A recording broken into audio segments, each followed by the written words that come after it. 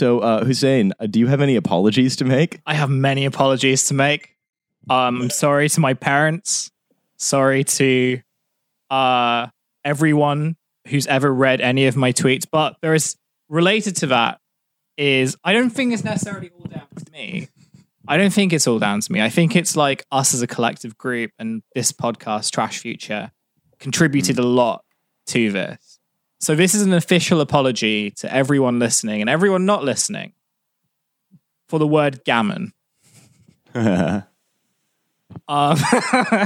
didn't write this down because I was just too ashamed. But if you've been plugged into the news for the past week, it feels like months. Well, it is. It's because the word gammon went from a way to describe a disgusting way to eat ham to a sort of mock insult that we used to talk about the men who wanted to nuke everything because their wives won't sleep with them, to a slur being genuinely debated by Julia Hartley Brewer and Brendan O'Neill. Our friend Brendan O'Neill. our friend O'Neill on like fucking Spectator Radio. And it took the course of like an extended lunch break. Yeah. And I think on behalf of the entire podcast, we're sorry to every man whose blood pressure was raised beyond dangerous levels because their complexion was compared to that of a ham. That's exactly the same as racism. That's what racism is. It's when you make fun of someone for looking completely fucking stupid. But we're very sorry also that we've cheapened the political discourse in this country. This once great nation, home of beautiful poetic writers, Hume, home of all manner of delicious cured meats. Brissola. Yeah. And we've Corned cheapened beef. I feel that our podcast being part of this whole new leftist space, we've cheapened the discourse. But it's also shown how influential we're becoming. And it's all down to you. So we're no longer going to be using the word gammon on this show, but we will instead be interchanging it with obscure anime references. So from a month from now, we're all going to be debating whether being called Sailor Moon is in fact violence. My prediction is for a month's time, Hussein is going to be on Radio 2 debating Brendan O'Neill about whether coffee is or is not in fact a soup. It is.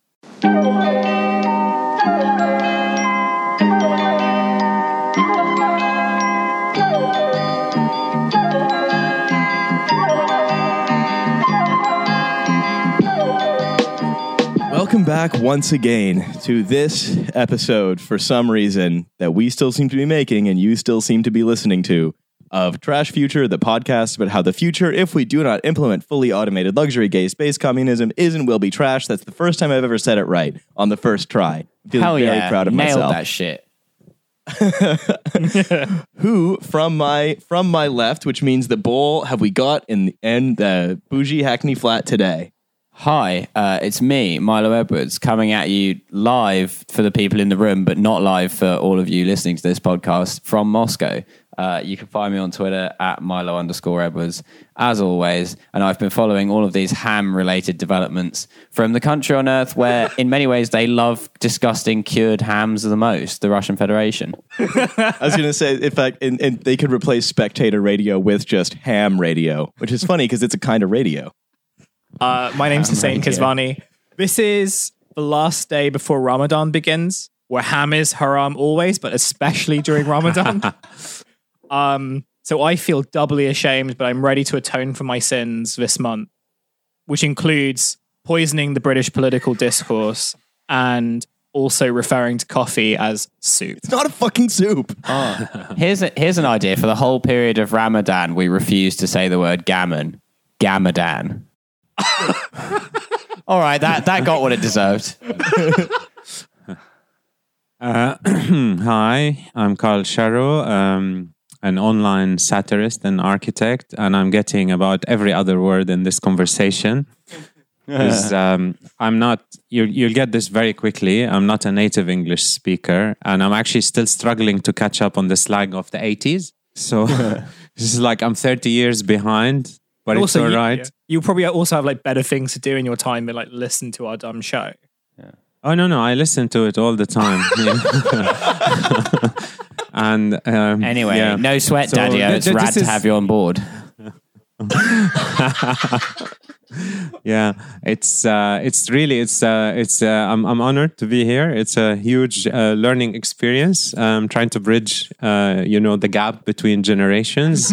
And I might stop occasionally to ask you for the meaning of a word or something like that, but yeah, we might stop occasionally to ask like how to get houses, what to do with like how you get married, just like life advice. Yeah, no, that's professional service, not advice. You have to pay for that, son. That's exactly what my dad says. So podcast appearance, that's free. I'm still Arab. I'm not giving you stuff for free. Yeah. I suppose unless we go to your house, in which case you'll like feed us till we die, right? Yeah, obviously. Generosity rules.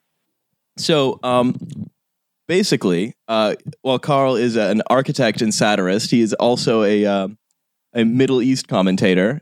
And the land of breaking news and analysis has continued to generate breaking news and analysis. Can you believe it?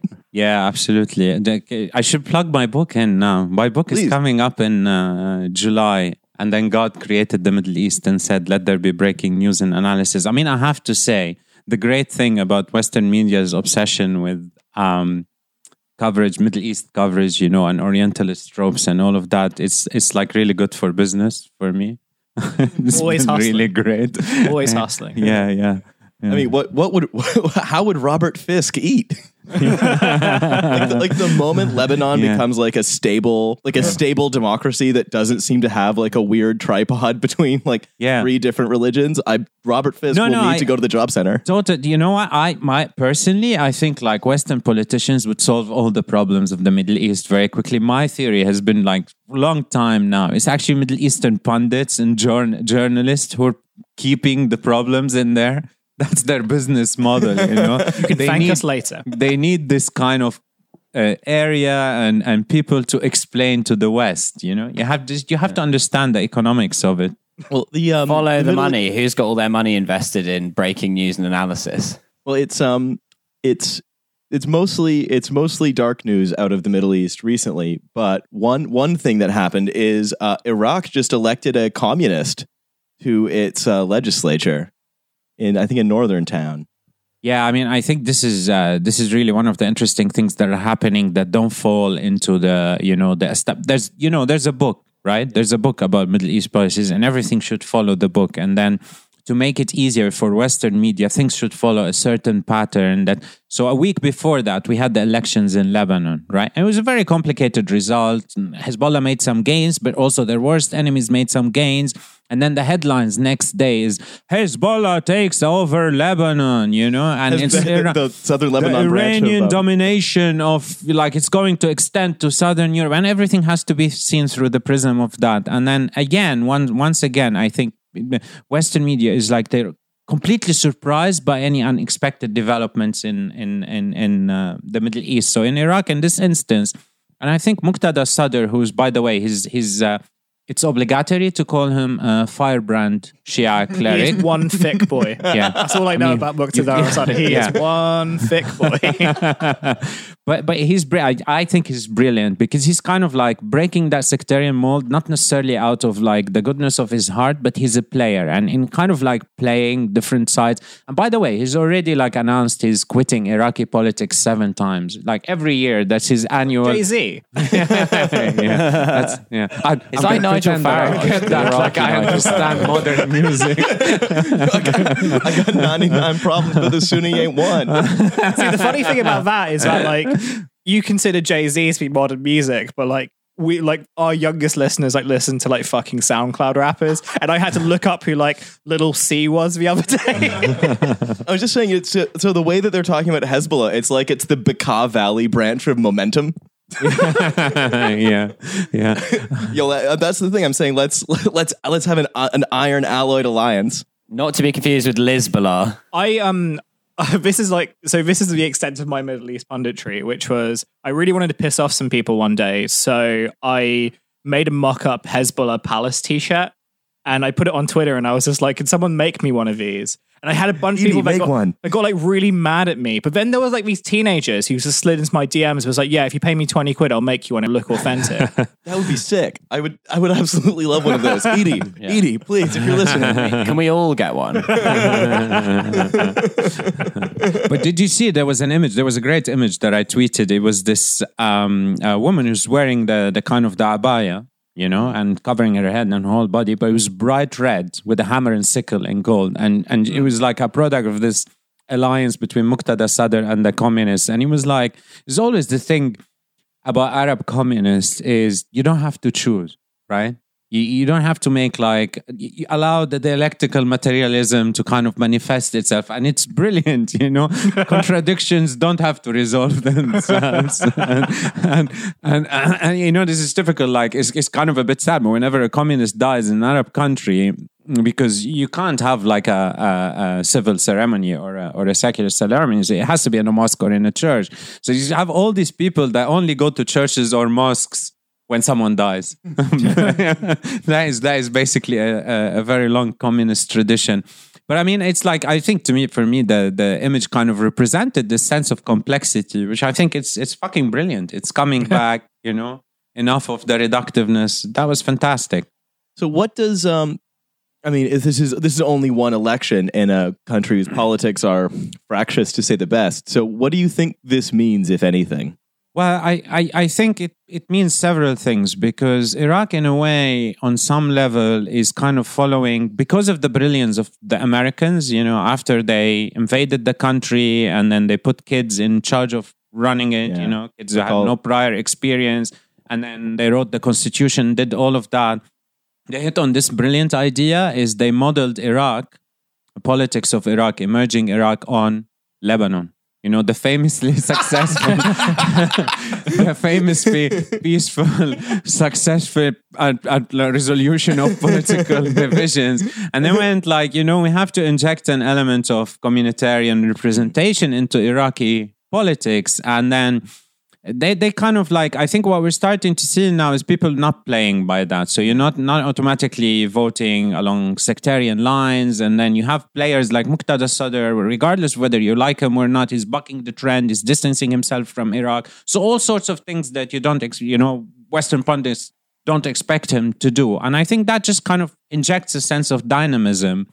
And obviously it takes a long time for these things to work out, but I think we're seeing a lot of interesting things that are happening. We're seeing Abadi emerging as a kind of a unifying figure. We're seeing a lot of internal trends, but I think what I feel personally is just people should kind of like step back a little bit and they give these countries a chance to develop and not fucking persistently like meddle in their elections and try to influence the outcomes. And we can see positive things happen. I think the one thing that I want to mention about it is when you mention communism in Iraq, and a lot of people don't know this, it's like, oh, there's communists in Iraq. The Communist Party was the strongest political force in Iraq in the 40s onwards, and it played the leading role in, you know, kind of fighting British colonialism and imperialism. And it could count on up to 1 million people, you know, it could bring in demonstrations, and that sort of heritage doesn't disappear. And I think that's one of the things I like to remember about it. And what this, I mean, if we really want to model Iraq and Lebanon, what we're going to need to do is we're going to need to import some Druze. No, but I think that's exactly right. I don't know if this is exactly right. The fuck do I know? But it that feels as though it's an almost optimistic outlook for a region of the world that rarely gets any optimistic outlooks, especially from outside. Yeah, but I want to sort of address something that is slightly less optimistic, which is what has been going on in Gaza for the last, well, I mean, A, for the last several days and weeks, or B, for the last several decades.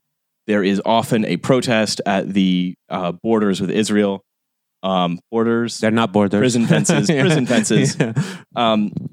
And this year, the response to them from the IDF has been particularly heinous. Are you aware of sort of are you aware of the current numbers at the moment? The casualties, you mean? Yeah, of course. And I think it's been particularly vicious this year. It's kind of an escalation of scale, and I think there's a number of reasons that have contributed to that. And I think the only problem that I have with the prevailing narrative now is how much of that is linked to Trump's embassy move, which I think is kind of more of a symbolic thing rather than what actually triggers the event. Yeah. I think what we're saying is the situation has been years when Gaza under siege. And I have to disagree with a lot of people who say people in Gaza are doing this out of desperation. It's not true. They're doing it out of hope because people who are in complete despair wouldn't actually do anything about it. They would surrender completely. And nobody willingly is going to die. It's just another trope that you see in the media that they're willingly dying. No, Israeli soldiers are choosing to kill them. They're not choosing to go and die. They're choosing to do something about their dire situation. And that's different completely from despair. So I think that kind of way of again representing it, that those people are so desperate and they're doing this irrational thing. No, they're choosing to actually act on the only form of political action that they have available to them. And often that perspective. So I've had people in my kind of mentions over the past kind of couple of days, they're all kind of saying the same stuff. So sometimes it sort of borders the ridiculous, which is, I had some guy today who was it Racist Duck? My friend Racist Duck. We have a history. That's his @ We're not calling him Racist Duck. That's his @ So, just a bit of backdrop. I did a story for my magazine that I work for about these kind of conservative, pasty dads. We're not allowed to use a G word on this show anymore. Who basically pretend to be ducks on the internet. And I somehow ended up ended up in this kind of community of middle-aged British men all living in random rural towns in the country who just are united by the fact that they love ducks and they hate brown people. We can't say the G word anymore. We're going to start calling them mallards. Yes, the two genders, ducks and brown people. So one of them basically said, and you've probably heard this before. It's just these Palestinians, they weren't innocent. They were agitating the Israeli army. So I was like, how would you go about agitating one of the most well-equipped armies in the world? You've got to have some serious firepower to do that. So he gave me two examples. The first one he said, a rope to a fence, obviously. The first one that he was showed me these Nothing kids threatens with the sovereignty of Israel more than a rope tied to a fence. These kids with slingshots, right? And we'll go on to this topic in a second because it becomes more ridiculous from this point. And the second thing he sent me was that they're sending firebombs on kites, right? And it's just ridiculous, But that's fucking brilliant. That takes such a level of skill. If you can actually rig a firebomb to a kite and manipulate it to actually deliver when I was a kid, I would have loved to do that. Yeah. If any of these people ever just tried regularly flying a kite, it's challenging enough. Those Afghan kids, they're pretty good at flying kites. And if they were smart enough to attach fire weapons onto them, I love the symmetry of that, because the Israelis, it's the kind of their winter collection now, I guess, or the spring collection. So they have now these drones that fire tear gas canisters. And that's kind of the mirror image. It's always the mirror image, right? The very highly symbolic weapon that isn't effective in anything. And then the super sophisticated, lethal, technologically advanced weapon, where that one is legitimate, but the other one is all of a sudden, all these soldiers have to freak out. What? A fucking kite. We're going to have to start shooting people now. What you see, the trope, and the thing is, you see, there's two, I think, related tropes that you see, which is number one, which is that, Hamas is using all of these civilians as human shields to advance its agenda. And number two, if the Palestinians were serious about peace, they would protest peacefully. You see those two tropes quite frequently, which I think is utterly fucking ridiculous because they are being made war upon every day by Israel, number one. And number two, the idea that people are organized. And this has a weird parallel with British politics almost, where the idea where people who are organized by a central body around a thing are seen as dupes by that thing because they couldn't possibly agree with its aims. No, but it's serious. At that point, I mean, that's a very important point. It's this idea that people can be organized. You know, people will call you a cult, like I called you guys before we started this. And then, sorry for that. We do sacrificing chickens as our own business. We're still trying to work out how to fly kites. Is that what you were doing to that chicken? No, it's like this idea that people, if you know, they kind of give up their spare time, they get organized. There's a kind of a central authority and a discipline that's immediately suspicious. But in my own interactions on Twitter, which I don't like to mention because I'm not, you know, as much of a Twitter person as Hussein is, and he keeps coming back to Hussein online. I love being online. There's so much fun stuff like racist abuse, like racist dogs. Racist dogs. But so I've been getting this thing. Like I tweeted one thing about, right? I tweeted one thing, and I said like Israel didn't give like Palestinians much of a choice. It's either the humiliation of prison or we're going to shoot you. And then I started like all these people kind of coming back at me and saying, they keep electing Hamas. They keep electing Hamas. And I'm like, yeah, they have functioning elections. Maybe it's just because their merch is really good. They're missing the big story here. There are free elections and they're voluntary. You know, like the anger directed at them. They're not saying that Hamas is actually brainwashing them or whatever. They're actually accepting that people are voluntarily voting for Hamas, whom I'm like completely against politically on a kind of a ideological level. But I understand, you know, the position that they play within that but struggle. But it's kind of as if there's like some fundamental problem with the idea that people are choosing to vote for them. Yeah. Mm-hmm. And also you might think like it's there are extreme conditions being imposed upon them. And so they are choosing to vote for an extremist party. Like that doesn't seem that ridiculous to me. Yeah, I mean, whatever they think. I mean, I think the rise of Hamas was because of the bankruptcy of the PLO after years. There's many historic roots for it. But I think the main thing is we're talking about genuinely free elections in which people are choosing their representative. And that's the force they think. And this is a moment of existential crisis for them, right? Like Gazan aren't going to go tomorrow and vote for the legalized marijuana party. These are not the choices that they have. That's one cool Gazan. Cool one. That is one cool Gazan and his chicken. and that's not what their situation is. But the mere fact that they're recognizing that they're actually being voted in and they're angry that they're being voted in.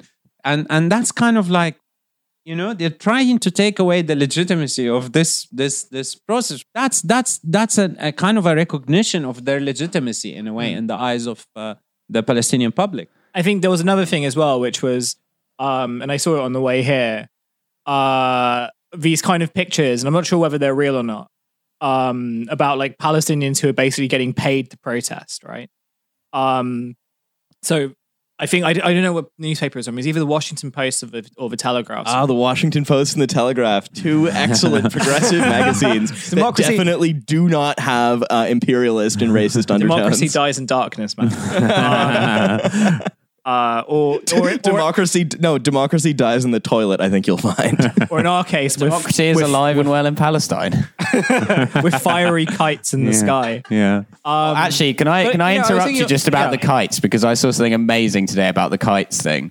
Speaking of how terrifying these Palestinian kids with kites are, there was two like chud Israeli dudes who we might describe as being the color of a certain meat. Who decided to like get one back on the Palestinians, because you know the Palestinians have been too long of the Israelis suffered under the oppressive jackboot of the Palestinians. So they decided to get one back on the scary Palestinian children by making their own fire kite and flying it over the border into Palestine. But they fucked it up and it crash landed into some Israeli farmer's field and set it on fire, and they all got arrested. Owned. The winds of God will carry my revenge to Palestine. 5 minutes later. Nevertheless. The point I was trying to make with that thing is not like, you know, it's not really adding much credence to their point, because, you know, you forget the fact that, well, Israel controls like, you know, the majority of their economy, right? They control the water supply. They control most of the land supply. it's effectively like a dead economy. So if you've got like young people who are like, yeah, I can make a bit of money just like hanging out at a protest, then like, I don't know, it just doesn't all. What I've kind of noticed in this period is that the arguments that have been made by the usual pro-Israeli side, and we know what those arguments are, like, have sort of fallen into dead water. Like they don't seem as effective as they used to be. I don't know whether they ever were effective or whether like people are just pissed off. And I sort of wonder whether that's like, whether like the Trump influence sort of plays into that, the fact that they're being so like obviously, on one side, even though like American policy hasn't really changed that much. And if that's the case, like, can we actually use this? Can this actually be used as a way to actually progress what's going on rather than it being in a quagmire?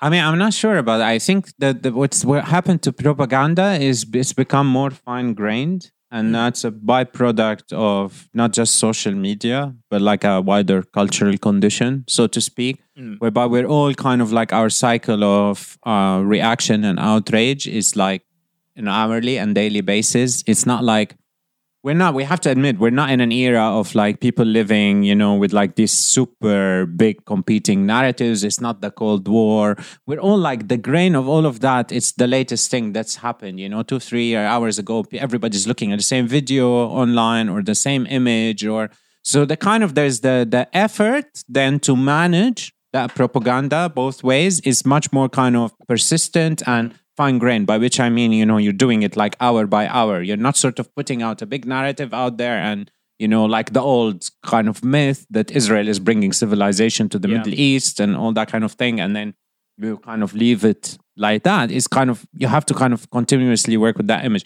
And that has kind of two sides to it. One is you can score more kind of PR wins, if you like, if you're trying to be kind of countering the narrative. But the downside to that is like 2 hours later, that's going to be forgotten. So there's a sense of lack of persistence that used to exist historically. I love being able to speak like that because you guys are kids and you don't remember these things. And I'm the oldster. I love being in this position. In my days. In my day,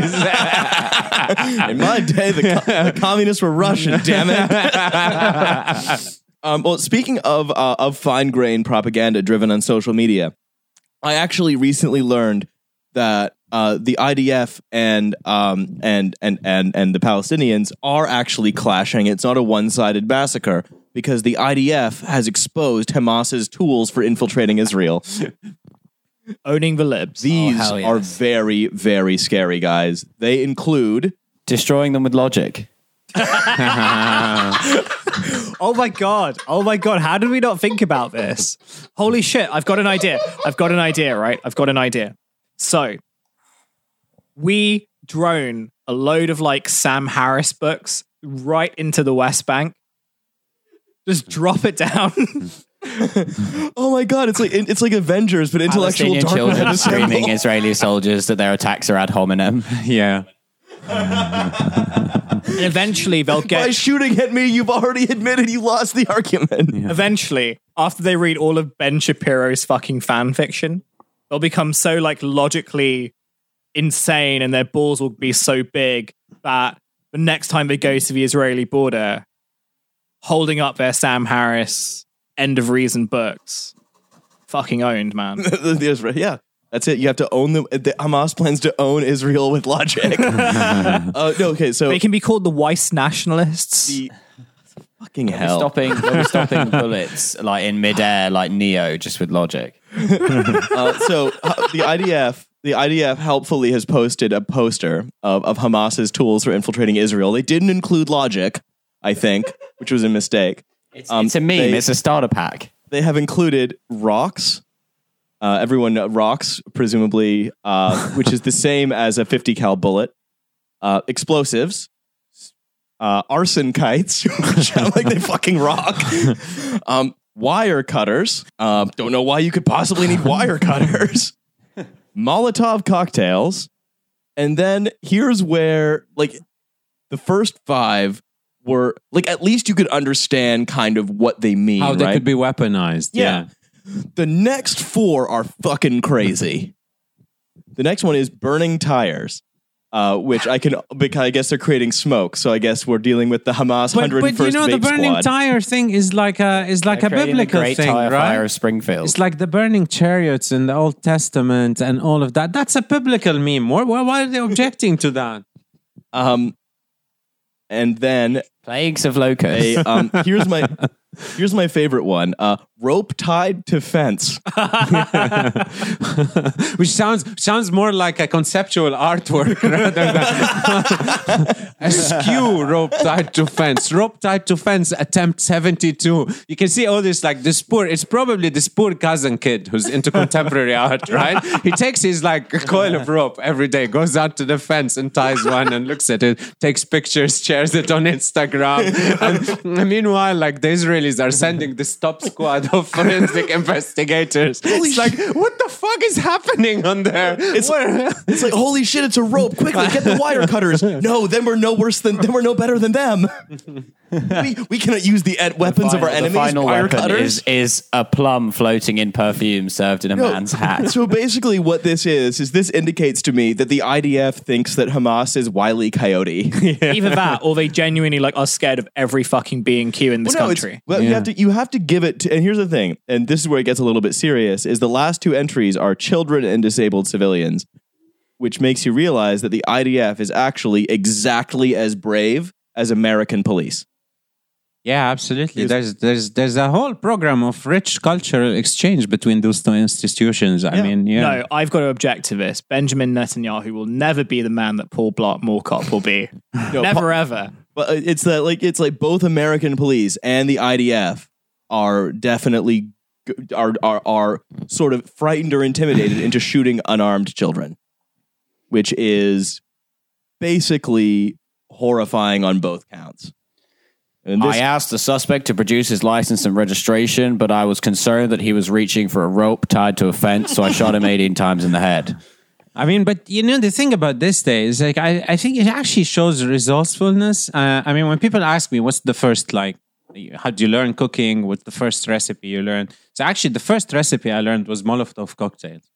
And that was like 1981 in Lebanon, Civil War. I'm not going to go into the circumstances, right? But it's actually like, it actually taught me the basics of cooking. Because I'm not joking, you know, Molotov cocktails, if you don't get more than cooking bacon, if you don't get the measures right, it won't work. And that actually shows resourcefulness and discipline. They should be applauded for that. You know, any kid in my book, if my kids grow up to try to make their own like homemade Molotov cocktails at the age of 13, I'll be proud of them. This is also why I find like, you know how you have all these stories about like bombers who like their bombs like fuck up, right? Like, and it always turns out to be the same story, which is that they just didn't know how to make it because they got the proportions wrong, or they used the wrong type of like concentrated chemical, and it all turned out accidentally to be, like, made a brownie or something. Like teenagers or like early 20-somethings who are just like massive fail sons. They don't know how to cook, they don't know how to clean. They've never seen detergent in their life before this moment, and they're like, you know, and ISIS is like, okay, you've got to get the measurements precisely right if you're going to do this, and you've got this fucking teenager that's just like, yeah, whatever, mate, fucking. But this is actually brilliant. It's like basically the shittiness of this generation is actually preventing a lot of terrorist action.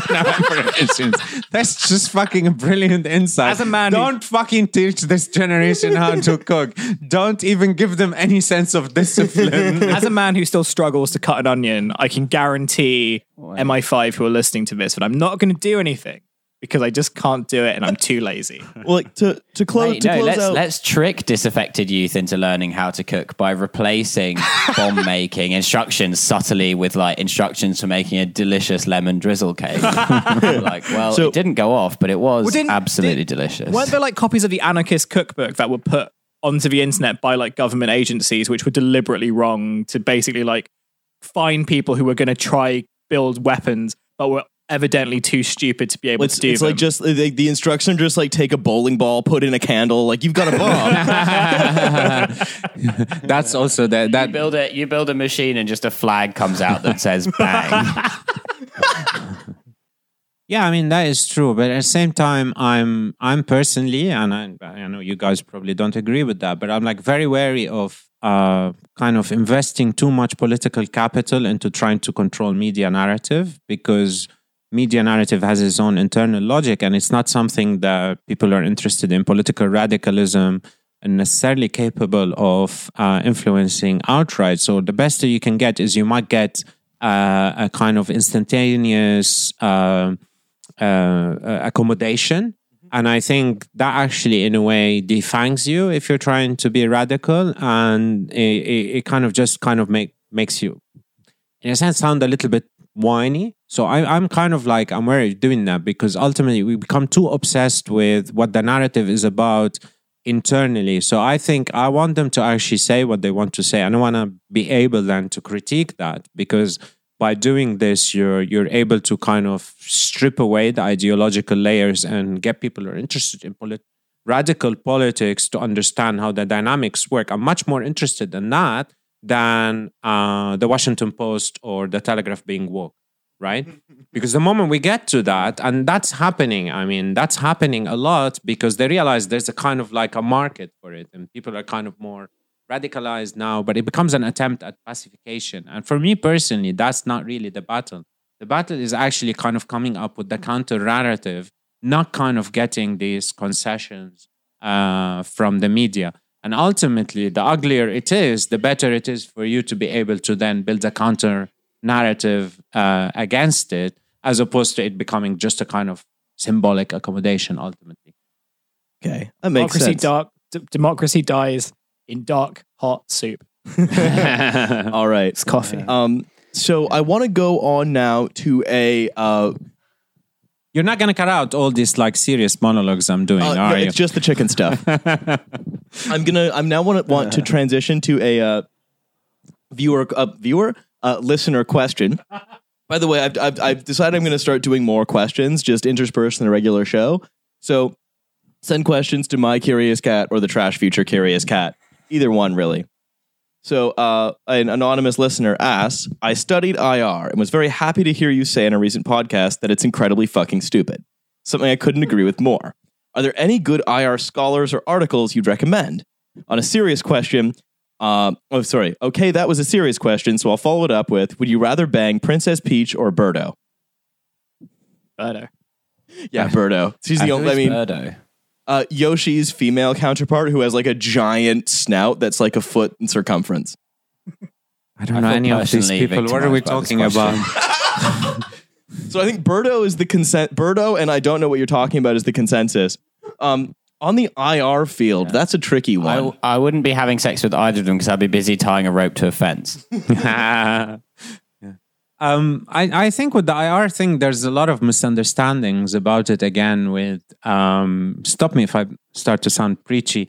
It's IR isn't intrinsically problematic. I think there's a world order post World War II that's based on certain assumptions. Key among them is the idea of state sovereignty, right? That is a very critical idea. That is very crucial to how IR functions. When people say this all doesn't work, it's shit, actually, it works. It works in principle. It doesn't work in practice because, particularly since the end of the Cold War, the West in particular has been taking a leading role in dismantling the logic of state sovereignty. And state sovereignty is the only mechanism that we can have now of international representation, any chance of getting any notions of international relations theory, IR theory working, and kind of enabling that to ultimately, what you want out of it is to prevent things from sliding into outright conflicts. What you see happening in Syria, for example, which is a consequence, if you want to dig back into the roots of it, of a kind of this Western tendency starting from Yugoslavia and onwards to kind of claim that a humanitarian narrative gives them a kind of an overriding authority to go over the United Nations, go over state sovereignty, and then the introduction of the right to protect and all of these aspects. What they do ultimately is they weaken the basis of how our international paradigm is built today, right? And that is really the problem. So today it's like there's no point standing up and saying this is all shit, we don't want to do anything about it. For me, politically, what you need to be saying is we need to actually go back to defending state sovereignty. That is really an important thing. it's a concept that's really not fashionable, like not in liberal circles, like not 79 in left-wing circles. Yeah, but it's actually a really important foundational concept because the assumption is state sovereignty comes from the people within the nation. But once you can start talking about a global constituency, there's no mechanism for representation for that. You know, an American can't have a say about what's happening in Syria because the world is not structured like that. And I think the one thing that we can do now is to kind of insist on the importance of sovereignty for me personally. I think that's basically right. I think if you want, in terms of articles you can read, well, okay, look, this letter writer has probably already read everything I would recommend. In terms of, I think if you want to think about IR in terms of state power and want to understand how international institutions are sort of also extensions of state power, you really can do no better than going back to Kenneth Waltz and looking at a book like Man, the State, and War or Theory of International Politics. These are very dry. I suggest you read a summary. If you want... Me, myself, and IR. If you want something a little bit shorter and it's a little more up to date, I think you should look at the article, and this is often free online, Anarchy is What States Make of It by Alexander Wendt. It's quite good. I should actually read more IR and less manga. All I can think about is like Shonen Jump references. But you know what? Like in terms of popular stuff, Pankaj Mishra's Age of Anger, I think, is quite good. Maybe it's not necessarily like an IR book. It's kind of like a mixture of like literature, politics, and global affairs. But I think he's got a good grip of the big trends that are affecting societies. And even though it is like a bit bougie at times, and it is like a bit kind of, I don't know what the best way to describe it as. I think it's like a bit whimsical at times. But I think it's a decent, like, train read or bedtime read or whatever. And I think it kind of really helped me think about stuff. The other thing is actually on Riley's bookshelf, right? It's called The Story of O by Pauline Rick-Briquet. None of these books are mine. It's a great bit of literature about international affairs and absolutely nothing else. The Story of O. Actually, right beside that, I have one of the few books in this house that I do own, which is Afghanistan by Thomas Barfield, which is an excellent study of the history of that particular country. I strongly recommend it. Anyway, shall we move on to all the other shit we've got going on? Or Milo, famous idiot, do you want to recommend an IR book? No. Sorry, Milo, I didn't mean to laugh so loudly about that. No, it's fine. It's all right. I know my place. Any IR recommendations or book recommendations generally? Something from classics? I'm just not a fucking nerd. All right. Yeah, classics. Anything by goddamn Virgil. So much. You love Virgil so much. Famous hack, Virgil. Why don't I marry him? Oh wait, I would if he wasn't dead. Yeah. No, I actually think Homer's better. He's more big dickhead in the world of epics. big dick poet Homer. Huge dick poet. So the catalogue of ships, more like the catalogue of hell yes. Russell Group graduate university students on a podcast, guys. So on one thing, Carl, you're absolutely excellent about, and I recommend people, like, if they are introducing themselves to your reading, I recommend they look at these first. Which is, you're excellent at writing about the West as though it's being written about, like, by a Western journalist writing about the Middle East. And the UK is about to celebrate the second anniversary of its independence. Yeah. So yeah, basically, I forgot from the introduction to say that I'm actually an Occidentalist, and I don't take that flippantly. I genuinely moved over here because I love the way of life. I love the authentic ways of the various natives, pink meats you can buy from the store. And I wanted to be like with Western people and understand their culture and really learn from them. And that took me to sort of becoming one of the greatest Occidentalists alive today. And I do lots of lectures in the Arab world to introduce, I'm passionate about the subject. And I like to introduce, the Western area, which is rarely heard about. Of course, it doesn't dominate the media and the news or anything like that in the Middle East. And I think where you're going with this is I was fortunate to be in this country when it gained its independence in 2016. Oh yes, yes, the famous War independence, right? Yeah, when Independence Day 2 was released.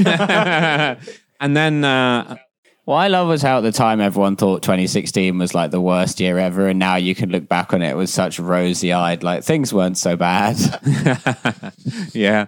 And it's basically was like, no, it's like basically this article that I wrote that came out of this idea that Britain is finally gaining its independence. And we're like, how come, and before that, like Brits were saying, like, how come like every nation in the world has like an Independence Day? We don't have an Independence Day. And I'm like, yeah, because they fucking got their Independence Day out of you. You were occupying them. But I love that metaphor. And I was like, what's going to happen next, right? So I was like, start looking at the scenarios. What happens post-independence? Like, you look Nigeria, India, Lebanon, all these countries. What happens post-independence? Obviously, these countries have been colonized for a very long time. Not the case of Lebanon. It was only 19 years, but still. And then things don't work immediately, right? So they're going to have economic problems. They're going to have political problems. So what happens, right? You see the kind of the occupying power coming back to intervene again, economic collapse. So I kind of try to foresee these things happening and, getting like an economic crisis and then India stepping in to rescue Britain with an aid package, and then Nigeria and Pakistan sending in like a peacekeeping force to separate Remainers and Brexiteers. And that was really fun to read, to write actually. And yeah, I just loved that whole parallelism between the idea of Britain gaining its independence and actually the fuckery that happened after the rest of us got their independence. Well, on the subject of fuckery, I have in front of me a Telegraph article. Oh, yes. That's a very broad topic this week. Telegraph. This is earlier this month, a guy called Paul Carter, who is definitely not probably ham, wrote an article where I can only imagine he was rock hard and just beat red in the face from high blood pressure. Could an army coup remove Jeremy Corbyn just as it almost toppled Harold Wilson? So Carter writes, basically on parallels with the idea that the army may, topple Jeremy Corbyn. It genuinely did conspire to topple Harold Wilson for being too leftist in the 60s. And so this is basically this guy just fantasizing about the kids like him, so he's gonna fucking die. It's like, oh my God, you need to fucking relax. Just jacking it to a picture of Sir Jock Stirrup. So he says, first, things would need to get pretty bad. Certainly, should investor confidence collapse, the economy unravel, and unemployment rise, then an unpopular leader intent on ruling Trident out, ambiguous on NATO, and implementing a defense diversification, swords into plowshares policy would no doubt raise eyebrows with the armed forces. God, imagine if investors had lost confidence in the UK. Imagine if that had happened. Right. So we get this idea that because Jeremy Corbyn isn't going to just preemptively nuke anyone who's rude to Britain, that the army is going to get rid of him. The funny thing is, and that's why how we got talking about my article, because I actually predicted that scenario in my very satirical article, and then it's great, and then to see the Telegraph and pieces like that, right? these things seriously, because I was genuinely thinking about it, thinking like, if Corbyn does come to power, what's going to happen? You're going to have this like foreign powers trying to like oust him, and then maybe feed the rebellion in the north, and the Northern channel funds, and then so that was all the fancy. And today I read this thing that the EU is actually insisting on very strict terms in negotiations because they want to prevent a Corbyn government from implementing anti-free market legislation in the UK. The European Union, famed organization friendly to socialism. Yeah, no, so it's really like, there's been like an expose today that it's basically they're trying to kind of prevent Corbyn government from basically initiating anti-free market legislation. It's like they say anti-free market legislation as if it's like some form of discrimination. Yeah. How dare you discriminate against the free market? Free market is a slur.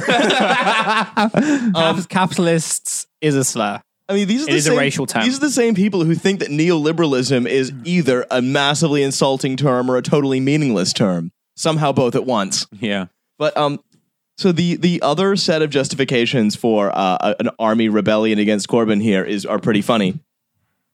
We could also assume that this scenario includes security services reorganization, the abolition of private schools, and a referendum on the monarchy. like that's what'll really get the army going. The abolition of private schools. Like, oh no, you mean Eton's no longer a charitable organization and is going to have to pay taxes? This is a bridge too far.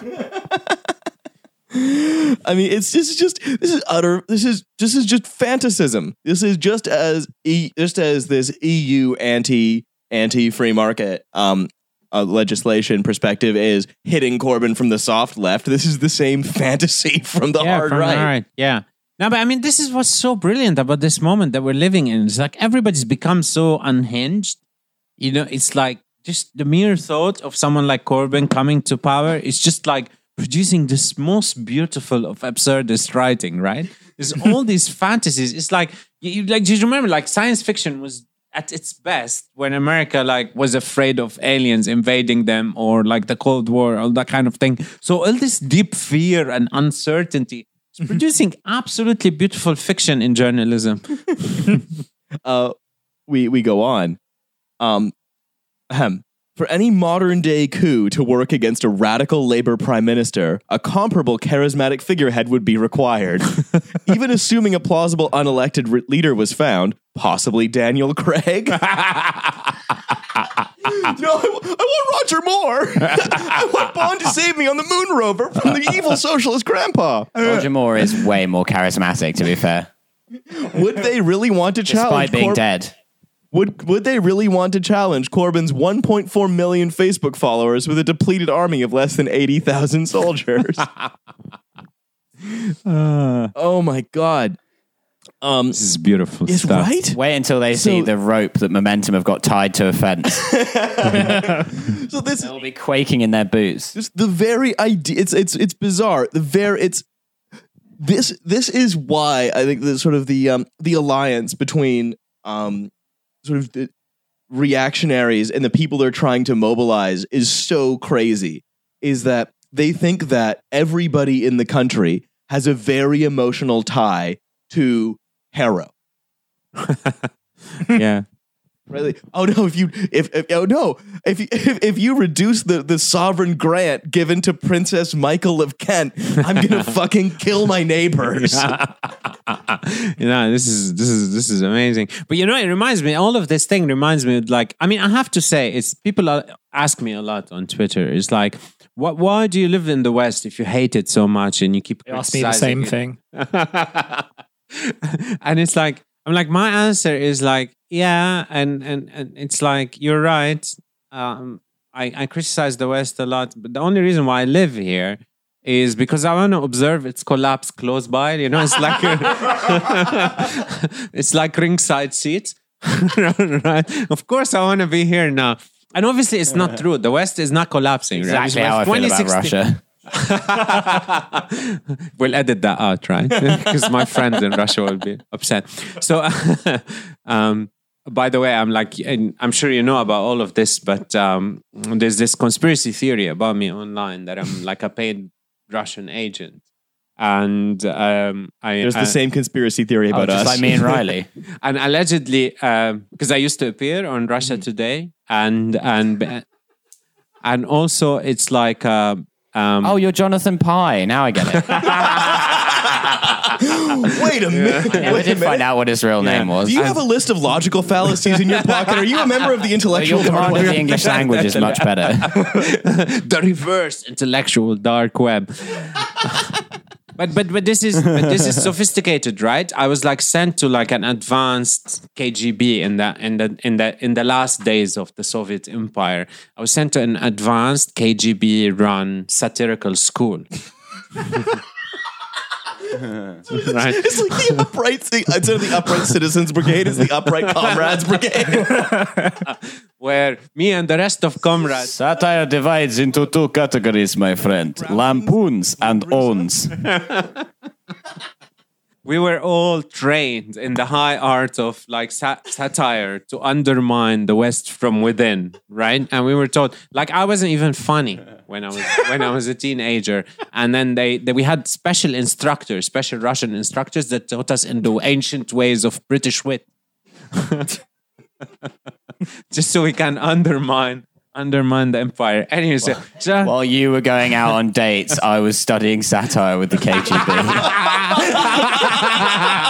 Now you have the temerity to come to me for help. You go and have fun. I have all these volumes of Laurel and Hardy to go through. But the whole thing is like from 2016 on, again, it's just such a kind of mental collapse of everything. And I love when that point when, like, from my position as a Middle Eastern person, like, Westerners were always like, you have to respect democracy and voting and human rights and democracy and voting, and you have to vote and you have to stop your violent ways. And why are you Arabs backwards? Just start voting and elections and things like that, right?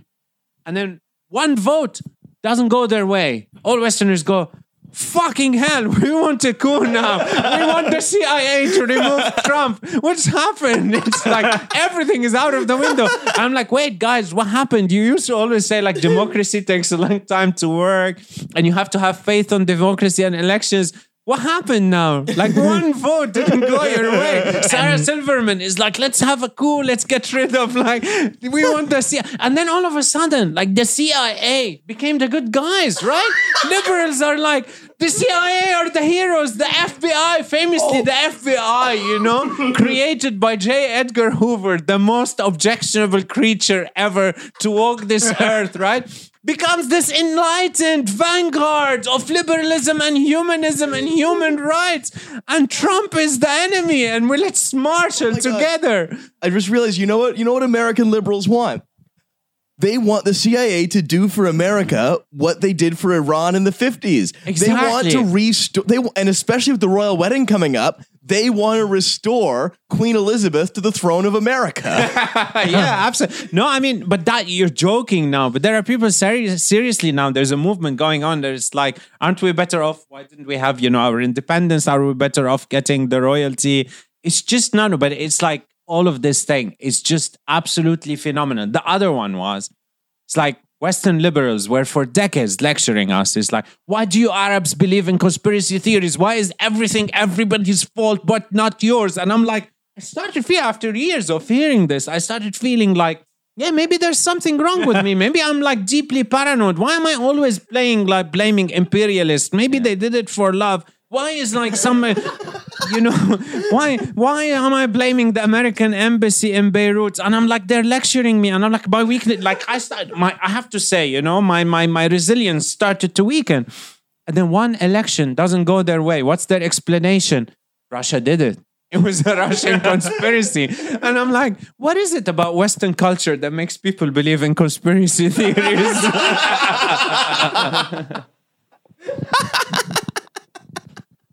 It's a great monologue, but that's also one reason why you'll never get the coveted spot on SNL. Oh, man. What SNL, man? Before tonight, I wasn't sure that non-white people are allowed to do podcasts. I think you're a trailblazer. Like, when Riley asked me, do you want to do this podcast? And I'm like, are you sure non-white people are allowed to do podcasts? I'm allowed to host one these days. It's mad. It's mad. And I go down Hackney on my way home and I only get racially abused once or twice. It's a completely different world. It's crazy. Oh, totally. Usually it's me doing it. But I'm out here when you're not distracted by the chicken. I'm out here calling you Brazola. Hey, chorizo! Oh, chorizo, get out of here! This is Hackney. This is Hackney. We only eat doner kebab. Brooklyn or London. Oh, I'm walking here. See, you find that funny, but that's literally like what fucking like this fucking place is. I mean, no. I mean, look. Broadway market. Brief digression. Yeah, they say Hackney's the Brooklyn of London because I fucking hate them, and they should all turn themselves inside out and then get flung in a catapult into the sun. All of them who say that. I just want it to be the Brooklyn of London in the sense of being able to say, I'm walking here, because I just really want to be an Italian American. Market. I didn't see a single broad. What is this? That's a classic hit. Nice hit. Yeah. So before we close out, I do want to finally talk about Liverpool, a certain football club that is the socialistest football club of all. Because there's been some news about Liverpool recently, hasn't there? Yeah, so this is the backdrop to this. Is like Riley's been trying to organize this for like months now, and every time he's like, "What about that day?" And I'm like, "Dude, Liverpool are playing." and what we recognize is like Duel Monsters. It's a card game. Yeah. I'm genuinely. I need the translator. Don't worry. You're just as confused as everyone else. Yeah, but I'm still loving playing the role of the elder statesman here. It's better than the new statesman. Statesman. When we recorded in Moscow, we had to literally stop the recording about 10 times to explain to my friend Zhenya what the fuck we were talking about. Like, oh god, yeah, there's this guy called Matt Hancock. Yeah, so the backdrop to this, and it's Liverpool is massively popular now, but I hate to sound like a hipster, but I've been supporting them since the early 80s. This like geeky kid in Civil War, Lebanon, early 80s. And there was like, you couldn't get it on the internet or anything. The internet was invented only like later. What was it like? What was it like before? What was it like? Jesus Christ, you must have just been bored all the time. Yeah, I mean, you imagine just following football by going to the shop every week to buy a magazine that was printed in like black and white that told you how Liverpool did the week before. And occasionally you get like a game recorded on VHS about a month later. I mean, it's. I heard that the only way you could tweet back then was to fly a kite with an explosive into the sky. Now we had these like little magical yellow squares that they were a bit sticky. Are you familiar with these things? When we used to write a message on them and pass tweet. it in class. That's actually how I honed my tweeting skills. Passing notes around in class. And basically, like, people ask me, so we've been supporting Liverpool since the early 80s, and two reasons, right? Liverpool was the biggest club in the world in the early 80s. And the second reason, which is more important, Liverpool was at the forefront of kind of opposition to Thatcher's policies in the 80s.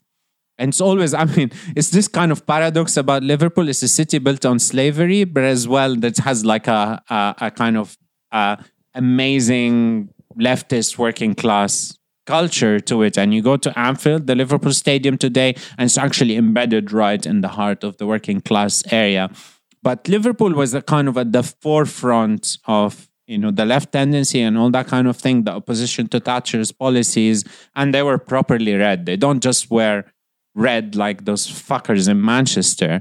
They're actually properly read.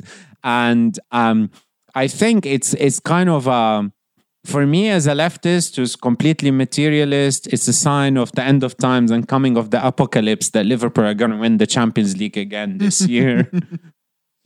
Oh, excellent. It's good.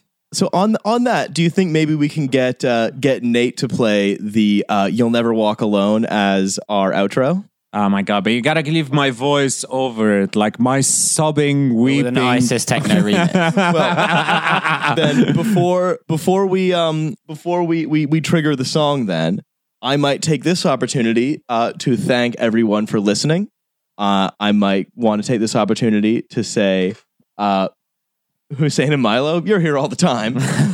But to Carl, I still don't know why. Thank you very much for coming on. Thank you, guys. Despite all the nonsense with the sacrifice and the racial abuse of Hussein. every time I come down here, it's just something I'm used to. I see Dave all the weeks. Like, hey, what's up, Dave? It's like, what's up, you packy bastard? It's fine. It's normal. And finally, to thank Nate, our producer, who is at In These Deserts on Twitter. Please follow him and listen to his podcast, Hell of a Way to Die. He's a troop, so you have to salute every time. Every time you listen to his podcast, you have to salute. Yeah, it's for law. And the also whole duration. to thank Jin Sang for for the beginning theme song of this episode. Here we go. You can find it on Spotify. And to thank Liverpool and Carl for the end theme of this episode, You'll Never Walk Alone. Thanks. Thank you. Goodbye. When you walk through a storm, hold your head up high and don't be afraid of the dark. At the end of a storm, there's a golden sky and the sweet silver song of love.